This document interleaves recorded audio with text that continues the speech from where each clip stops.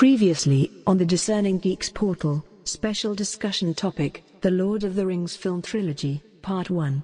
This should be far more epic on what we're going to talk about. There should be drums like dum dum dum dum dum dum dum.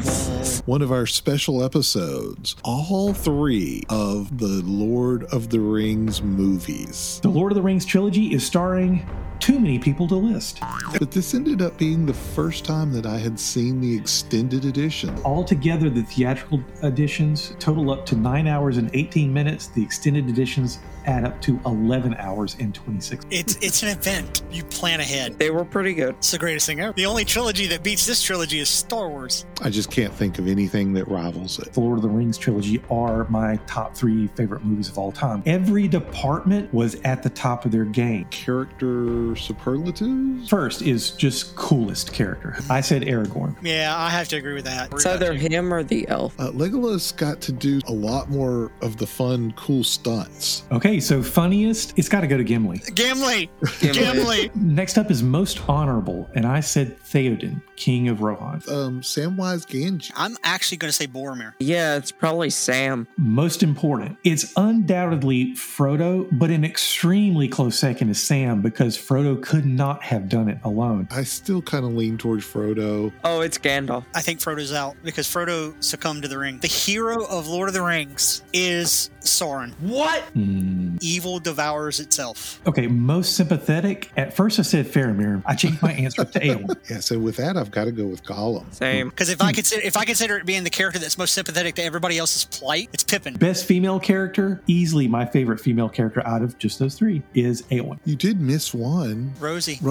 Oh, okay, Rosie yeah, Cotton. True. Yeah, true. That's my answer. Rosie Cotton. I guess the one that took one of the hobbits into battle. Next category is best performance, and I have to give that to Bernard Hill as Theoden. Go with Elijah Wood. Frodo. Best performance? It's Gollum. Last category, just all-around favorites, and I've got 3 and I ranked them. I've got Aragorn first, but a very close second is Theoden, and a very close third is Eowyn. Yeah, obviously Aragorn is just phenomenal. Gimli and Sam. I refuse to answer this question based on the fact that I don't think you can literally rank them. And now, the conclusion. I know we want to do some... Favorite moments. Well, actually, best moment. I named them moments of awesomeness. Moments of awesomeness. So we're going to do moments of awesomeness in these movies. Andrew, so we don't let you fall asleep, you got to give me the first moment of awesomeness in any of these 3 movies. I could go the easy route and go, "You shall not pass." That's a good one. Okay. But Yeah, that's good. That's fine. It doesn't have to. You don't have to be all deep and intellectual about it. Okay, we're going to do multiple ones. So if we look at it ethically and statistically, I don't think I can choose that. So I'm just going to have to pass. What? So you're just not going to do one. You can't pass on every moment of awesomeness. I could say this one moment of awesomeness, but instead I just won't say any. Yeah. There were so many I can't pick. Okay. Well, you did mention that one. That is, that is awesome. That's awesomeness in the book, and it's even done really well in the awesomeness in the movie. Welcome to Shadow and Flame, a Balrog dialogue, starring your bards, Dave and Dave. The stopping the standoff between him and the Balrog, that was awesome. And then we kind of find out later that it was kind of a weird moment. Even in the book, you kind of feel like, oh, they fell, they died. Okay, end of story. No, they fell and fought the whole way down, and then somehow they ended up in a mountain, and they're fighting on the mountain, and then they throw it. It's like they were still in the mountain. They just hit the bottom, and then fought their way up the entire length of the King's Stair, which went to the tallest tower that had been ever built on top of the mountain. So it's not let's put it this way. Basically, Gandalf fell 20 stories, landed on top of the Balrog, which is what saved him, and then fought the Balrog up, 40 to 50 flights of stairs till he finally threw him off the mountain. Isn't that basically what happened? So, yeah. For those of you who are kind of D&D fans, back in the day, I used to run a campaign that was based in the Middle-earth role-playing and I had all the modules, I had all the creatures. Statistically, your damage, your monsters that you're fighting, Balrogs were worse than dragons. Mm-hmm. And so I don't know if that comes across in the movie, but this was him single-handedly more than slaying an elder dragon. And so there's some awesomeness there that needs to be given props, because when you have looked through the books and you're like, oh wow, here's the stats and kind of the level of this dragon, here's the level and stats for this Balrog, you're going, holy crap, you know. Yeah, when they talk about it's the third age of, what is it? Isn't it the third age of Middle Earth? Yes, they were in the third age. They were in the third age, and the elves are diminishing, and it was about to become the fourth age of Middle Earth, which was to be the age of men. There had been other instances, of course, that you get hints of it, and of course, if you read outside of the novels, like the Silmarillion, etc., so forth, and that talks about the first and the second age, you realize that the elves were more powerful before. And what it is a Balrog was one of the first creations of who basically Sauron's master was. In other words, if that Balrog had showed up, if Sauron had told him to do something and the Balrog didn't want to do it, Sauron couldn't have done crap.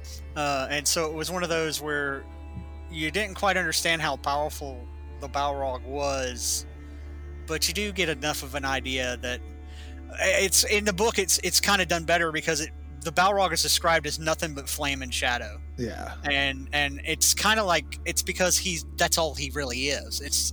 He may take the shape of this kind of demon looking thing, but really and truly he was just elemental darkness and fire. And that was it. This has been Shadow and Flame, a Balrog dialogue. For more discussion of Maiar who were corrupted by Melkor into his service, tune in next time to Shadow and Flame with Dave and Dave.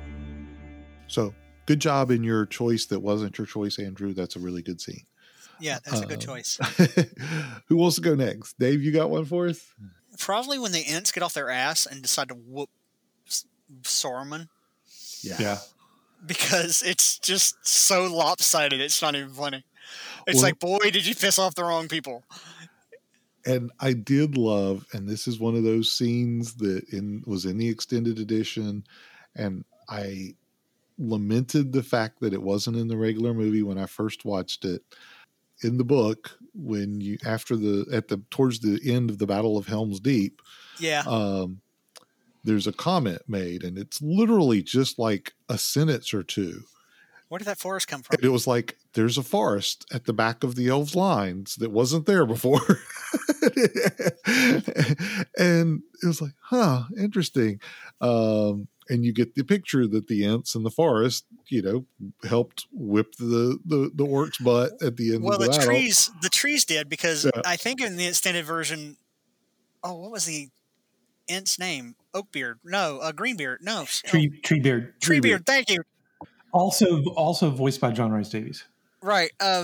If I'm not mistaken, in the extended version, Merry, who's with him, and Pippin, make the comment of, where are the trees going? Because the Ents are all going to take care of Saruman.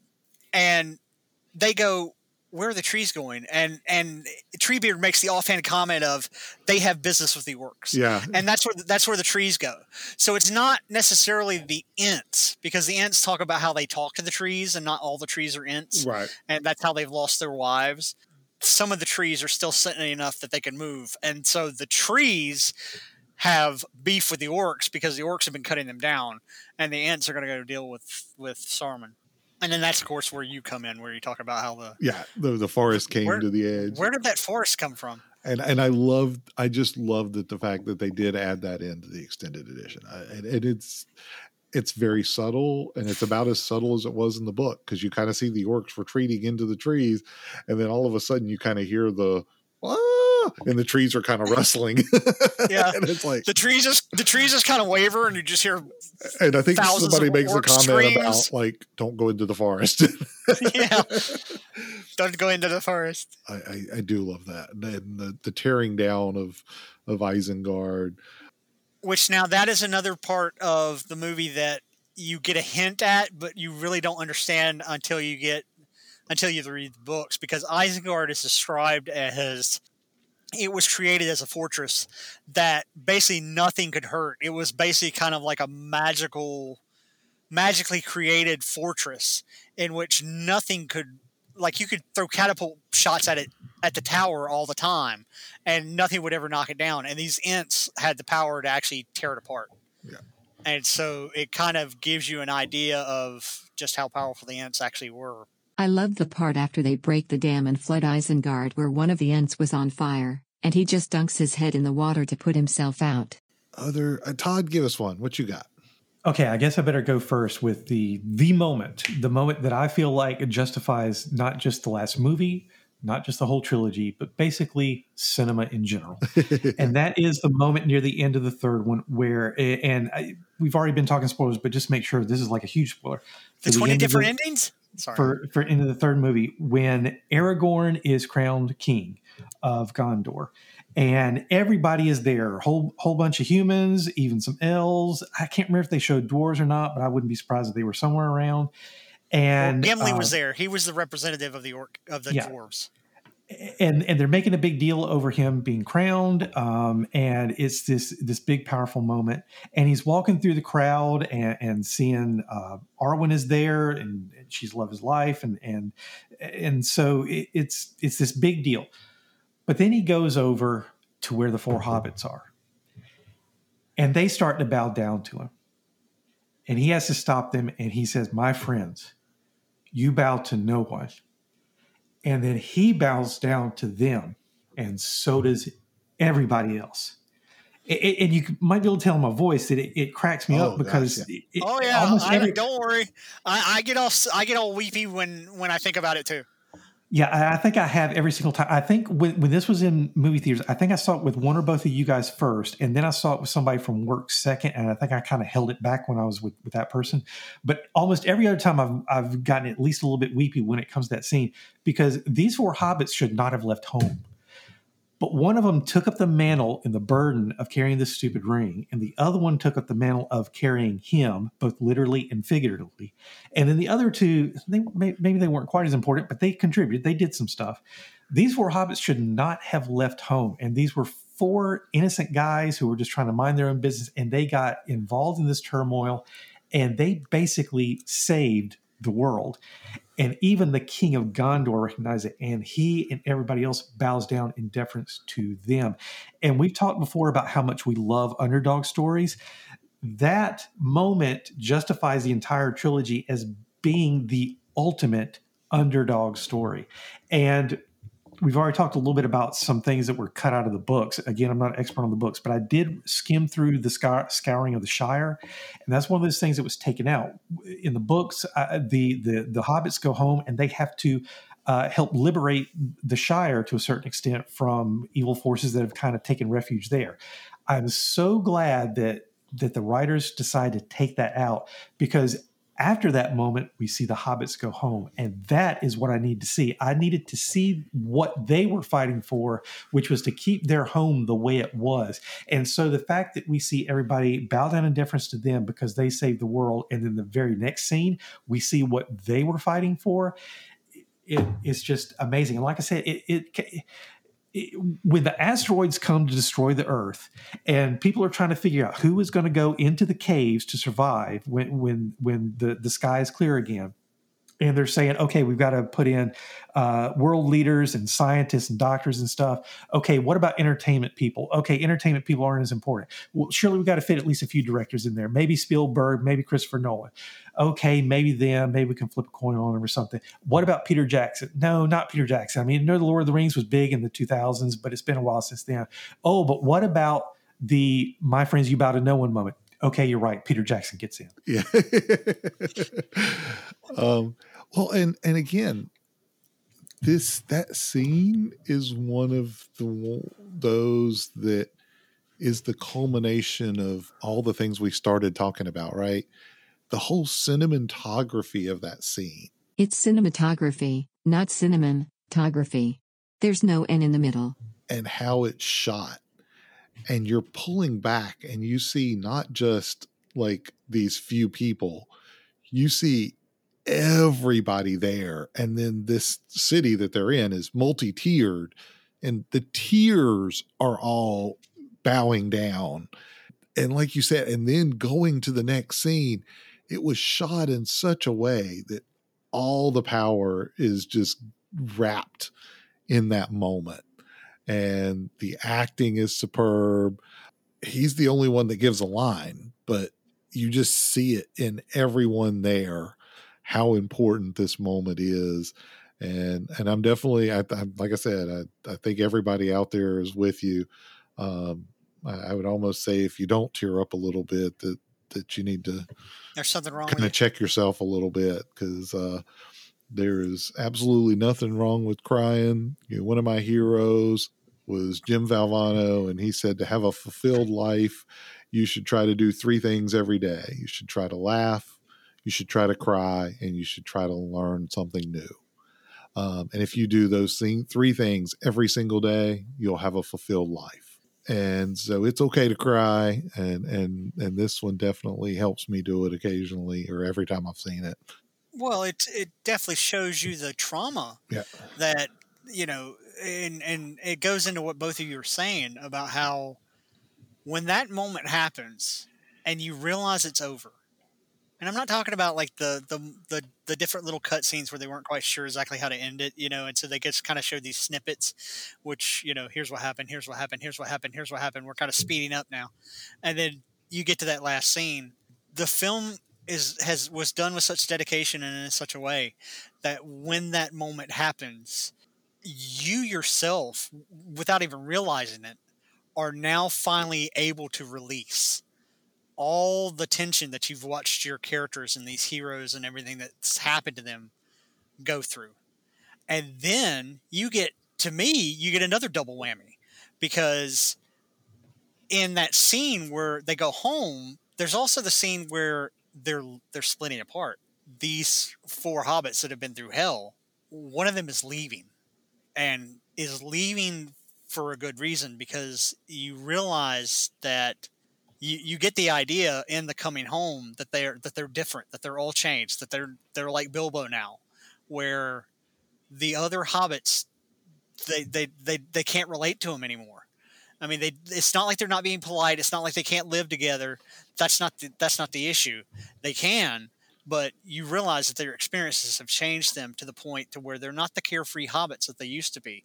They have this weight on them of what they went through, and then to realize that one of them has gone through so much that he really needs to leave because he can't live there anymore. And it's in that moment that Frodo is given his release, that you realize, because I not only do I cry at the scene that you guys are talking about, I freaking bawl like a baby when Frodo gets on that boat with Bilbo.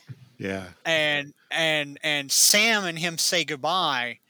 And the scene that I cry the most, and maybe this connects with Todd a lot, the scene I cry the most is when Sam comes home and he walks in the door and those 2 little kids run into his arms and he kisses Rosie. And it's like the very last moment.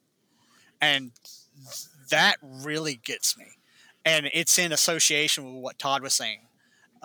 It's just a different slight part of it, in which this really was ultimately what all of that was about. Yeah. I mean, that's the best. I almost feel like we should just end the episode there and be like, but I'd be like, gosh, are we cutting too much out? I'm sorry. I didn't mean to kill the podcast because I went with the whole, this is what it's really all about. But yet I think in a way that's all we've talked about. Yeah. Because for all the epic moments, for all the great scenes, for all the great acting, for all the battles and fights and the losses that happen, when it comes down to the very basic, that these guys, every one of them, Gimli, Legolas, Aragorn, all of them did what they did to return to that piece of home and hearth. Yeah. Aragorn becoming king was a byproduct. Legolas and Gimli reestablishing the friendship between the dwarves was a byproduct. Gandalf becoming Gandalf the White was a byproduct. the line of Numenor kings being restored was a byproduct. Sauron being destroyed was a byproduct. Everything that happened in the film really and truly was a byproduct of like Todd said, 4 ordinary guys who got sucked into this epic travel and story in which they each had all these different experiences just to get home.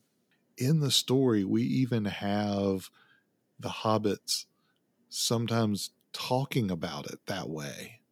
You know, Sam's kind of, it's like we're in the stories where the heroes don't even know that they're the heroes. You get these moments where they're talking about, it's like we're in the songs and we're those playing this part in this epic tale. And, you know, when it gets to the end, that's the release. But when you're in it, there's all this darkness and all this heaviness, and they have to get through it. I could throw out a dozen other like memorable moments. I think the charge out of Helm's Deep is pretty cool. The battle is phenomenal. They didn't catch as well as I would have liked kind of the tide turning in the battle so many times, but you get a little bit of that sense. You kind of know that the Battle of Minas Tirith, that they're getting their butt kicked to begin with. And then the Rohirrim, Riders of Rohan show up, and that turns the tide of the battle. And the men start winning again.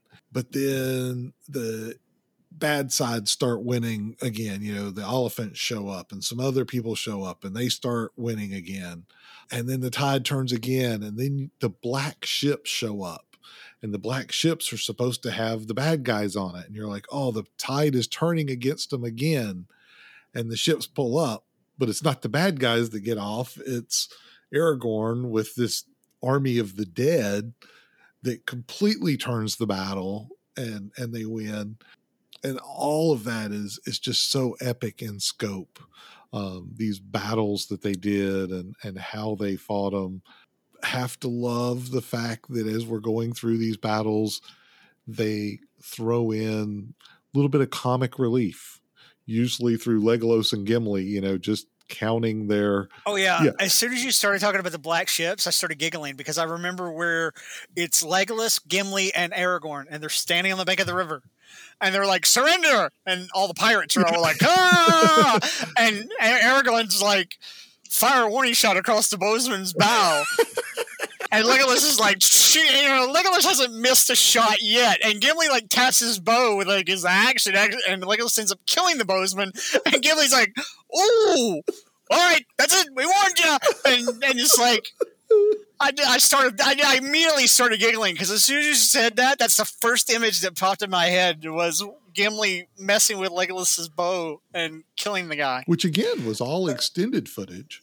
I'm sorry, but we didn't get to see any of that in the regular cut, but it was phenomenal, and it was great that they added that in there. Oh yeah, the whole. If I'm not mistaken, and Todd, you can probably correct me. If I'm not mistaken, in the theatrical version, you see Aragorn enter the mountain, but you don't see anything that happens inside of it.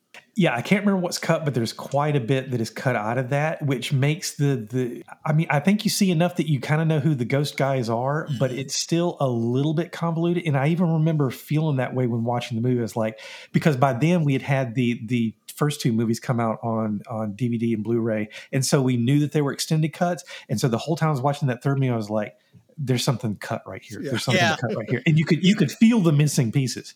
Yeah, you could feel there was like a big hunk of something missing, and then he shows up with the army of the dead. You're like, where did they come from? Oh, and another thing about the scene that you were mentioning with the arrow and shooting the guy on the ship.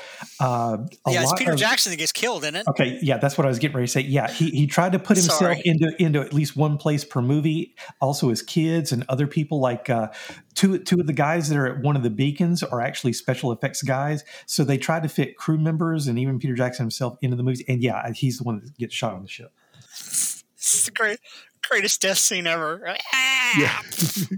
Going back to the first movie, the race for the ford, a great scene. And then they get there and they call up the river to wash away the ring race on the horses. I think that was one of my favorite moments of awesomeness. What else let's kind of lightning, but just kind of throw out there pretty fast any other moments of awesomeness that we had in these movies. Well, I've got my other big one, if you want me to do that. Yeah, go for it. Okay. As I said, Rohan really affected me this time. And this one exchange of dialogue, I don't know why it made me tear up twice. It did. And I still can't explain why. So I don't know if somebody can psychoanalyze me or something. But it's when they are gathering the troops to try to help out Gondor. And Theoden is kind of taking care of stuff. And he comes out, it's nighttime, and he talks to Eowyn. And he says, I've left instructions. The people are to follow your rule in my stead. Take up my seat in the Golden Hall. Long may you defend Edoras if the battle goes ill. Now, we'll stop for a second because I think that's one cool thing about that is that I'm not sure that she was next in line to be king, to be king or queen. She and her brother Éomer are niece and nephew to Theoden, but he doesn't have any heirs of his own. I think all of his sons or daughters have been killed. So it's got to go to them. But I would think it would go to Éomer first. And I think technically, if I remember correctly from what the book does, it does go to him. But the movie makes it seem like he's passing on to her, which I think is good because, like I said, women don't get that much fairness in these movies or the books. So I think it's good that he was going to entrust things to her. But anyway, the lines continue. Éowyn says, what other duty would you have me do, my lord? And Theoden says, duty? No. I would have you smile again. Not grieve for those whose time have come. You shall live to see these days renewed and no more despair. And see, it gets to me again, just reading it. And I don't even know why. I don't get it. What is wrong with me? It's powerful. I think it has something to do. Is that when they were going to Gondor, or was that when they were going to Helm's Deep? That's when they were going. They had already won Helm's Deep, and they were going to Gondor. Yeah, it's when they were on the mountaintop. Oh, I know. That's why. Because he wasn't expecting her to go. He knew he was taking her brother. Yeah. And so her brother was going to be in as much danger as the king. Yeah. As being, I forgot what it is, the warden of the something or other. And so if the battle went ill, I think he kind of figured that if it went bad, he wasn't coming back either. And so that's the reason he said that she was the rule, and because she was a shield maiden, and that's what it was. And so that's how it's explained. Yeah, but I think the power of the moment is when he said, no, I would have you smile again, because despite all this other crap that's going on, all this battle and political stuff and all that, he just cares about her being happy. And I think that's why I love that moment and why he has risen up the ranks in terms of favorite characters for me is for other reasons too, but that moment is one of those key moments for me. Yeah, I think so. I think it focuses on kind of this epicness we know is going on, this battle, this fight between good and evil and all of this. And he takes the time out to say, I just want what's good for you. I just want you to be happy, regardless of the outcome of who wins, who loses, how dark the world is, how whatever good comes. There's that life lesson of just live your life and be happy, live out the rest of your days. And I think it's a great scene, and you kind of mentioned another scene with them earlier, kind of talking about his character that is a pretty awesome scene just in the kind of the couple of lines that's there. Aragorn comes in and the beacons have been lit and Rohan will answer the call. And it gives me chills. It's just like, wow, there's that power in kind of what they're doing and that they're doing the right thing. And that he's made that decision, even though, like you said, just moments before, he's pretty much given all the reasons why they shouldn't go. When the time comes, he does the right thing and sends them. So, they're fantastic scenes. Anybody else? Andrew, do you have any other scenes, or Dave, do you have any other scenes that kind of just were moments of awesomeness? Battle for Helm's Deep, the whole Mines of Moria, the two towers, the Ents breaking the dam, Shelob's cave, Mordor itself, the whole mountain thing, the battle at Gondor, the battle in front of the Black Gate. Probably and truly, if I had to say if there was one other epic moment that I really enjoy because it just makes me laugh because I think it's just so funny, is Aragorn. We know is he's the king with brass balls. It's like, I'm going to do this because I know I got to do it, but because I also loved my friends so much, I'm going to do it anyway. And so he gives that epic line in front of the Black Gates where he's like, for Frodo, not for the king or for Gondor or anything like that. He says for Frodo and takes off because he's basically planned this whole battle to distract the armies of Mordor, to give Frodo the chance to get to the Mount Doom. Who takes off first? Merry and Pippin. Yeah. Not Gimli, not Legolas, not any of the human guys, not any of the knights, none of these other badass warriors that are with him. No, it's the two little guys that are all like, shh, heck yeah! Ah! And so you have to imagine that for a moment there's an orc in the lines of Mordor. All these evil guys, all these big dudes got trolls with freaking plate armor on, and there's ring race flying around, and they just see this one guy. Okay, that's a badass. He's dressed like a king. He's got a sword that's probably glowing, and he's coming right at me. I need to watch him. And then right behind him are these two short little dudes, that are just like, but you could tell that if the orc had any kind of instinct, he's like, they're wildcats. Stay away from the little guys. Fight the big guy, but stay away from the little guys. That to me is an epic moment. That was on my list too. Well, and I will throw in there the battle with the Witch King. He comes down, swoops down on his flying steed, which for some reason the name has escaped me at the moment. My brain freeze. I think Fellbeast. Fellbeast, yes. And he's attacked the king and thrown him down. Eowyn steps in between, and he kind of makes the comment, don't come between me, comment. My prey, and nobody gets between me and my prey. And then we have this fight, and kind of the coolest part of that fight, though, is the moment where Merry stabs him in the back of the leg and distracts him enough to allow for him to be kind of killed or hurt enough to be kind of dispatched. Right, because he's not a man either. Yeah, I mean, he doesn't actually do the killing, but that's... Hey, how many times has that been a trope and it's kind of played up? But it's like, oh, no man can kill me, and of course she takes off her helmet.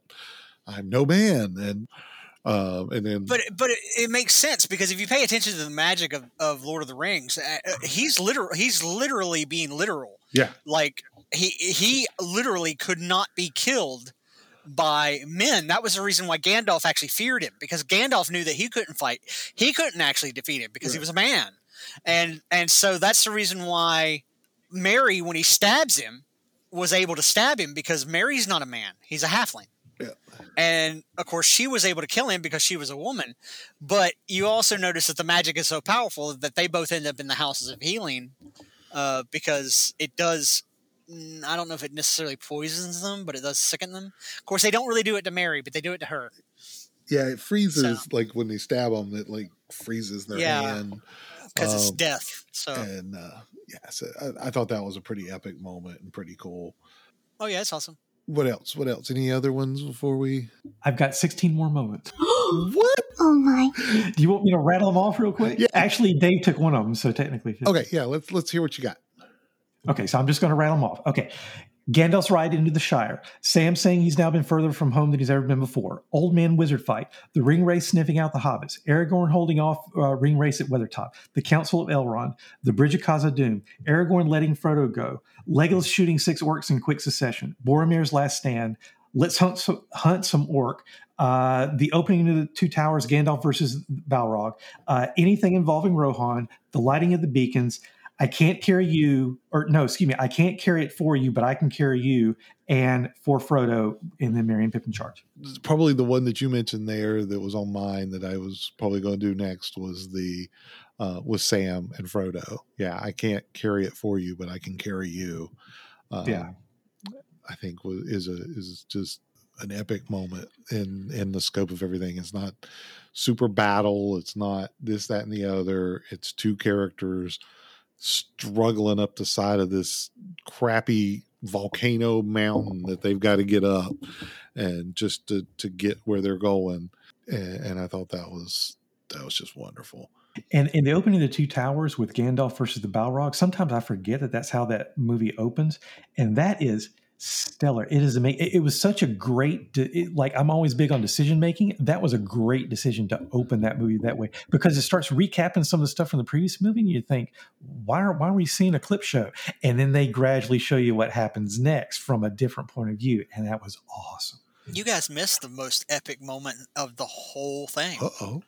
I mean, I can't believe you guys didn't remember. What you got?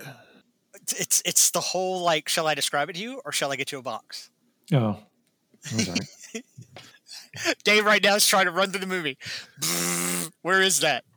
No. When he gets they're fighting and he can't see over the wall at Helm's Deep. Yeah. It's before the battle at Helm's Deep, and Gimli's like standing there next to Legolas at the battlements, and he's trying to jump up to see over the ledge. I can't see what's going on. I can't see what's going on. It's like, shall I describe it to you or shall I get you a box? And Gimli's like, ah. I'm sorry. I know that's not really an epic moment, but if you don't enjoy the movie just for the simple fact of Legolas and Gimli, there's definitely something wrong with you. And I would highly suggest that there is a lot of stuff out there that does tell you what happened to these characters after this whole big epic event. And reading about what does happen between Legolas and Gimli is a fun read, because it talks about what such good friends they become, and how Legolas is like one of the first elves that's like goes cave diving with Gimli. And one of the places they go is the caverns behind Helm's Deep, which was something they didn't do well in the movie, because Helm's Deep, there's caverns where they hid all the women and children that was beyond the fortifications. And that place was beautiful. It was like filled with all kinds of strange crystals and gems and what have you. And Gimli remembered it. And it was one of those where they made this pact that if they made it through, Legolas would join Gimli in exploring those caverns, and Gimli would join Legolas in exploring Fangor Forest. Because when Legolas goes to Fangor Forest, he's never been in a forest that was that old. And it's one of those where their story afterwards, even though you have to kind of pick up bits and pieces, is really fun. All right, gentlemen, we're about kind of coming on to what we need to call this an episode. We're about to be a movie. I mean, the fact that we've been able to kind of cover most these like 11 hours of movies in just 2, I think we're doing pretty good. This may be a part 1 of the part 2. We'll figure it out. Yeah. But I do want to give everybody an opportunity to kind of state any last minute things that they want. Do you guys think we could do that in a lightning round, or do we just kind of want to give everybody enough time to just kind of give a summation, maybe not have to put a timer on it? Whatever you want to do. I could go either way. I don't have much left, because when I just rattled off my moments, most of what I have left are actually the nitpicks. And I might be able to do that in 30 seconds, but I can't guarantee. I could almost certainly do it in 60 seconds. Yeah, let's maybe not do a timer, but we're still going to call this our lightning round. Lift off and the clock is starting. Lightning round. Insert cool sound effects here. Yay! Lightning round. I guess we need to roll for initiative, see who's going to go first. Oh, 2. I am evidently supposed to roll 6. Oh, 20. Great. I guess I'm going first. I got a 2. Got 2. You and Todd need to reroll. 15. 1. Okay, so I'm next to last. And we're not timing it. We're just trying to be as quick as possible. Yep, just kind of rattle them off. Try to sum it all up in 30 seconds. But ready, I'm going to go. Epic movie, epic book. Anybody out there who's not seen this, please, please, please go out there and watch it. If you haven't read the book, read the book. Be able to compare the two. Enjoy the story. Enjoy the magic that is this world that's being told. But also look for that meaning for your life. There is some deep meaning here. We're all tempted. We all kind of fall short. And it's okay to lean on something bigger than you to get through things and to have that protection in your life. So, yeah, enjoy The Lord of the Rings. It's epic, and it could change your life. Lean on me when you're not strong, and I'll be your friend. I'll help you carry on, for it won't be long. Oh, I'm sorry. I got caught up in a moment. All right, Dave, you're up. Welcome to Fantasy Geography Talk with Dave. Now here's your host, Dave. I'm actually going to talk about something that's actually not in the movie, but I totally agree with what Dave was saying about, definitely look into this and have fun diving a little deep into it. But I also want you to know that one of the great things to also bear in mind is that this is a world encompassing event. So when you read the books or look at the books, there's a map in the front of it. Whether you've read The Hobbit, whether you read The Lord of the Rings, look at these maps. I definitely take a moment to study it, because in order to kind of get an idea of the epic journey and just how far they went and everything that they went through, you kind of need to know in the back of your head where Hobbiton is, where this is, what mountains they had to cross, et cetera, so forth. Someone online superimposed the map of Middle-earth over Europe and the United States. If it's accurate, and if the Shire were somewhere near the western side of the England-Scotland border, Rohan would be in southern Germany and Austria, Gondor would be in Italy, Croatia, and Albania, and Mordor would be most of the rest of southeastern Europe, with Mount Doom probably being in Romania. If the Shire were in Kansas, Rohan would be Mississippi and Alabama, Gondor would be in the Gulf of Mexico, and Mordor would be Florida. Either way, that's a lot of walking. Some days I feel I need a nap after walking out to my mailbox. And the reason I say that is because now that The Hobbit has come out, and you've watched this other epic movie group because I don't know if it's just as epic as Lord of the Rings, but it's definitely very, very close, and it's done very, very well. A lot of people would probably have the question of, well, where are these guys? When Lord of the Rings is going on, where are these guys? They were not, and I'm giving you a big spoiler here that's totally outside the book. They were involved as well, but Sauron didn't have a chance in the North because of the events of The Hobbit, because of what Bilbo had done. So that when the evil forces rose in the North, the reason Gondor, who still had a hard time of it, didn't have a worse time of it, was because the elves and the dwarves and the humans in the North around the Lonely Mountain and all that blocked all the evil forces that were trying to come south to join this fight against Gondor. And so if you've ever wondered why aren't they mentioned and where are they? And it also explains one of the reasons why when Todd talks about his favorite scene, the only dwarf you see is Gimli. It's because Gimli is the representative of the Dwarven Kingdoms, because the Dwarven Kingdoms were pretty much all in the north. And their forces and armies were allied with the elves and the humans, and they were still cleaning up the evil forces up there.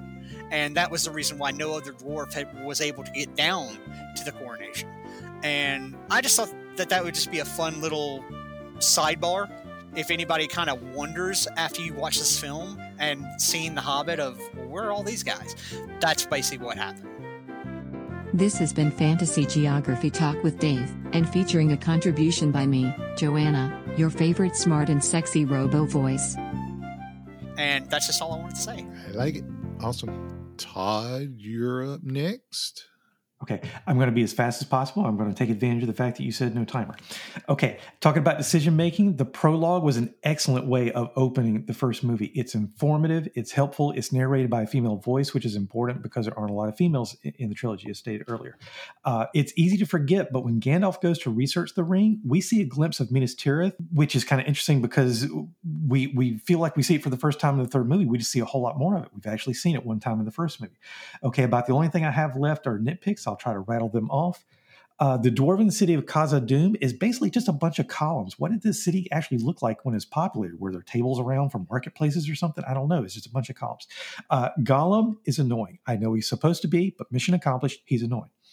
The return of Gandalf as Gandalf the White is a bit muddled. If you take into consideration the dialogue of him saying that he met Merry and Pippin and Treebeard one day, but then he's still figuring out what his own name is when he meets the other three and stuff like that. It's something in the writing that I don't think they got the timing of things quite right there.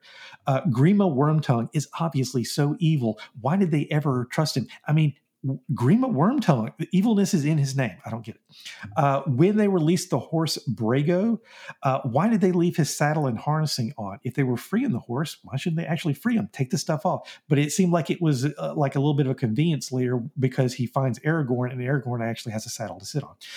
Arwen dying. Why? Elrond says that Arwen is dying because she cannot survive the evil of Mordor and her life is somehow tied to the fate of the ring, but it's never exactly explained how or why. It's one of those things where it's almost like they did it just to make sure that she was in the movie still and that it was a really nice surprise at the end when she shows up. Talking about the production quality being so high, one little tiny complaint. Minas Morgul feels a little soundstagey. It was the one exterior that felt like an interior. And what is the point of the green sky beam? And then lastly, it's actually something I brought up earlier. How did Faramir let all those orcs sneak up at Osgiliath? Did you say Faramir? You mean Faramir? Shouldn't he have had lookouts, scouts, snipers, and towers? I know he didn't have many people, but throw one person up in a tower somewhere, one archer up in another tower. Do something. Those orcs weren't even putting out their torches, and it wasn't that foggy, and they just sneak up on them, and that's it. But now that was as far as lightning round. I think we still ought to do a summation to actually put a grade to everything. Okay, right? Yeah, I agree. Okay. All right, Andrew, you're the last one. You get to finish this out. No timer? No timer. And go. Actually, I'm going to give myself a timer of 11 hours. Because that's how many movies there were. It was good. It was good. The first one's probably my favorite. But they were all just cinematic masterpieces. And they were really enjoyable to watch. And I can't wait to watch the extended versions. That's it. Awesome. I like it. Short and sweet. How do you guys want to do this? Do we want to rate each movie, or do we want to just give one overall rating for the whole trilogy? If they do have separate grades, then sure, but all three of mine have the same grade. Exactly. Yeah, I think just an overall, because that's basically what we're talking about. Okay. We're talking about all, and we're talking about all three of the movies as one movie, story. Yeah, basically what it was. Yeah. But I am kind of curious if you guys rank them or not. So maybe we could do that. No, I rank them in a complete order, 1, 2, and 3. Oh, you mean like rank them as, if you have like a favorite? Because I think Andrew said his was the first one, the Fellowship of the Ring. Okay, we can do that. Do you want to go first, Todd? Because I think you've got yours all in front of you. Give us your overall rating for the trilogy and your favorite to least favorite of the three. Okay, despite those few little nitpicks I just listed, because you know me, I've always got nitpicks. These movies are awesome for reasons we've already discussed. So just short answer, all three are A+. They're my three favorite movies of all time. As far as ranking, I think no matter what, the Return of the King is at the top, and then Fellowship is next, and Two Towers is at the bottom. But the weird thing is this time I realized that even though The Return of the King is at the top, it's mostly because of certain scenes being so great, like the peaks are so high. But that movie also has some valleys. Like Dave, you mentioned Shelob. Shelob to me was kind of like a stall tactic. I could have done without the Shelob thing. I know it's necessary. I know it's part of the story. But I felt like a lot of the things in the third movie are kind of stall tactics and complications and stuff like that. I feel like the first movie is more consistent. Its peaks may not be as high, but it has fewer valleys. And so in a way, the first and third movie are almost tied, but ultimately Return of the King is still at the top almost entirely because of certain key moments that elevate it. And your overall rating was A plus for all three. A plus. Okay. I'm very similar, right? Now my rating system's a little different. I go on a 10-point scale, but all three of these get a 10. I mean, there's just no way around it. They all three get a 10. So the whole series gets a 10 out of 10. Rating them from favorite to least favorite, the moments in Return of the King are just so epic. I have to put it first. For me, a very, very, very close second. I actually like the Two Towers second. The moments of Helm's Deep and the moments of Isengard, all of that just bumps it up, starting with that epic scene of Gandalf and the Balrog. I would almost rate it higher than the Return of the King, except for, like I said, just the total epicness of those moments. And we've talked about, all those scenes. They kind of bump up the Return of the King just a little bit higher. What about you, Andrew? What's your rating on this trilogy story? They're all really mediocre movies overall, so probably C+. C+. You're not funny. If I absolutely had to choose one, it would be Princess Bride. That's about it. So, how do I put this diplomatic? I don't know. What are you trying to say? If you were colorblind, but you knew your favorite color was red. If Lord of the Rings was like toast, then this is definitely the best shade of red. Or if you ate at Chipotle. For your colorblind.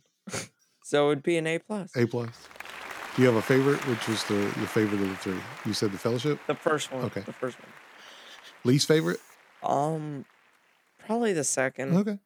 And then, but the first and the third are both like right there with each other, and then the second one's just, again, it's right there, but it's still last. Okay. All right, Dave, finish this out with your... Oh, this is absolutely 100% pay full price. Rob, steal, cheat. I don't care how you find these films or get these films or get your hands on these films. You need to own these films. You need to have these films. You need to go to your bookstore and steal the trilogy.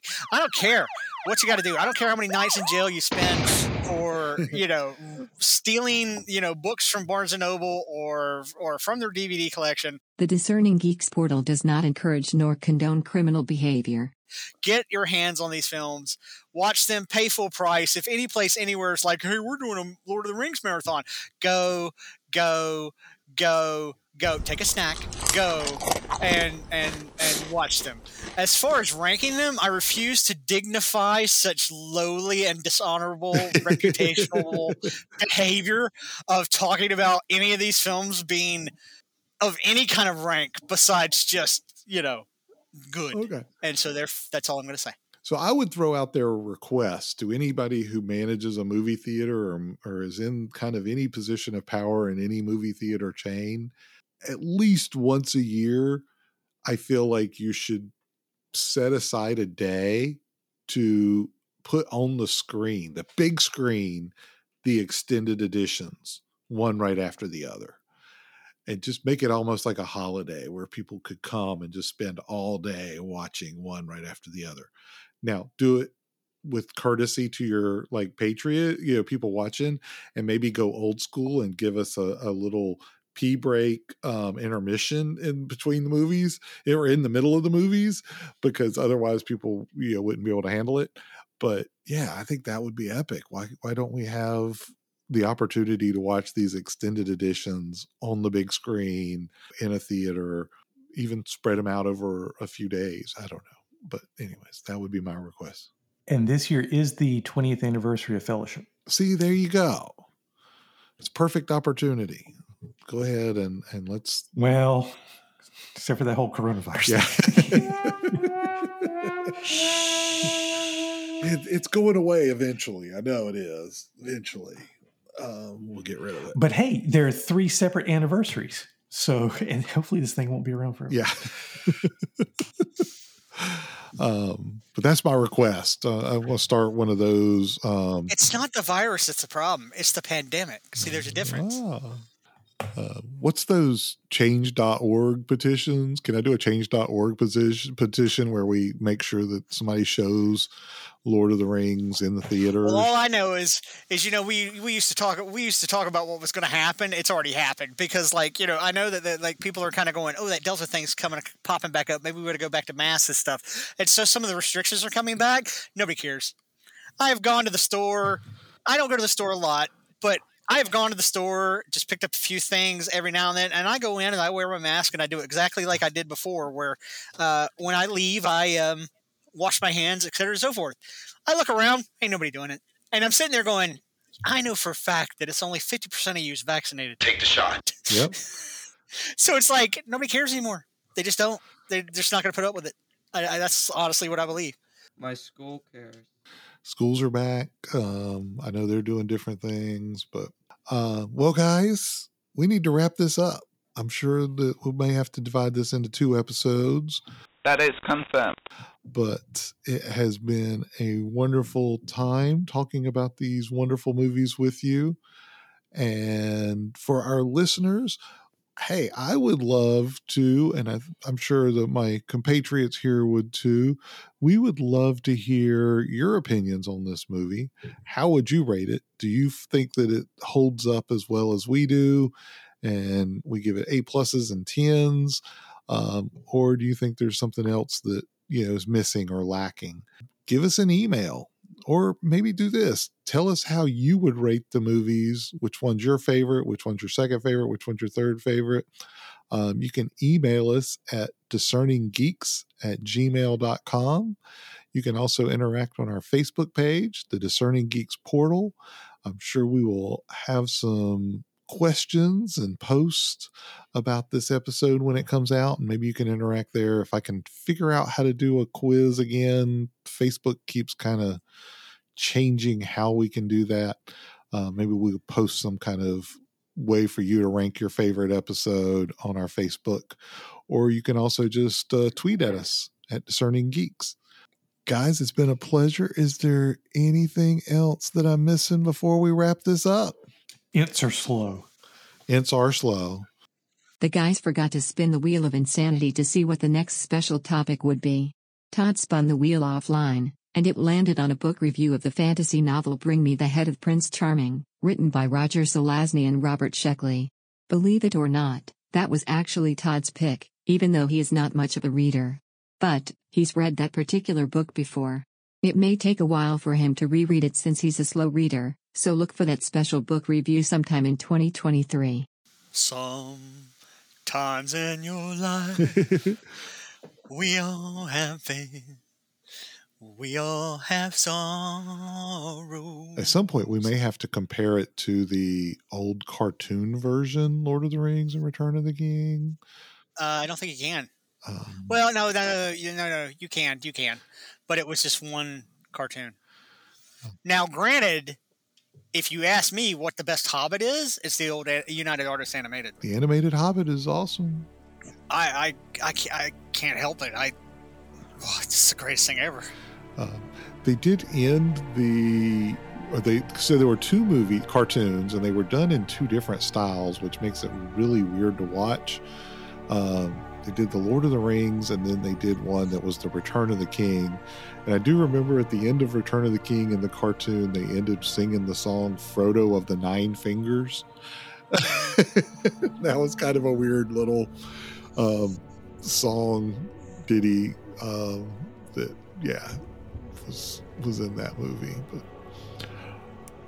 all right, guys, it has been a pleasure. I hope everybody has a wonderful week. For all our listeners out there, hey, I don't care if you wear a mask or not. I care. Just stay healthy. Get a vaccine. Don't get a vaccine. Get it. Be smart. This thing is out there. It is making people sick. Wear your mask. Wash your hands. Take the shot. Do what you got to do to stay safe. It ain't that hard. Y'all act like you got some sense. Bless his heart. Thank you for listening. Lean on me when you're not strong, and I'll be your friend. I'll help you carry on. Fly, Come on, Andrew. fools. Oh, it won't be long till I'm gonna need somebody to lean on. Take it away. Jesus, just left me hanging, I swear. I don't know the lyrics, dude. I'm sorry. You need to learn that song, son. I'm sorry. There's another movie you should watch. It's called Lean Lean on on Me. Me. And that song's in it, but you should definitely watch it. That'll be my homework. May the force be with you. May the ring be with you, my friend. Always? So you can face temptation and inevitably die. End the recording. One ring to rule them all.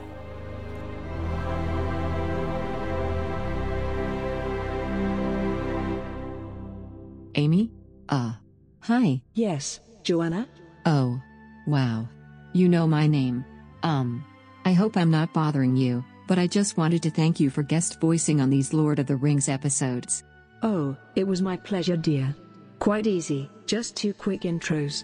Well, you were amazing, especially with the way you spoke Elvish in the intro to part 1. Well, Elvish, specifically Sindarin, is like a second language to me. I do the best with the material given to me, but that intro was very badly translated. Well, with this podcast, of course it was. But, you handled it beautifully, as usual. And, I just love how you get your voice to echo like that. Oh, practice, dear, practice. And, it helps to be British. Yes, of course. I hope with enough practice I can be as great as you someday, robo-voicing full-time on a podcast with decent microphones, sponsors, and listeners. Reach for the stars, my pet, and you too may shine brightly. Oh. I don't know if this is weird, but would you read just a tiny exchange of dialogue from Return of the King with me? This one right here. Of course, dear. No man can kill me. I am no man. Oh, that's all? That was enough. Did you enjoy it? I feel like Captain Marvel. Captain who? Is that a military friend of yours? Oh, she's my other role model. Other role model? The other being, well, you. Oh, this is so embarrassing. Don't be embarrassed, my dear. It happens all the time. Would you like to join me for afternoon tea? Yes. I mean, let me check my schedule. Yes. Yes. Yes. I'd like to join you.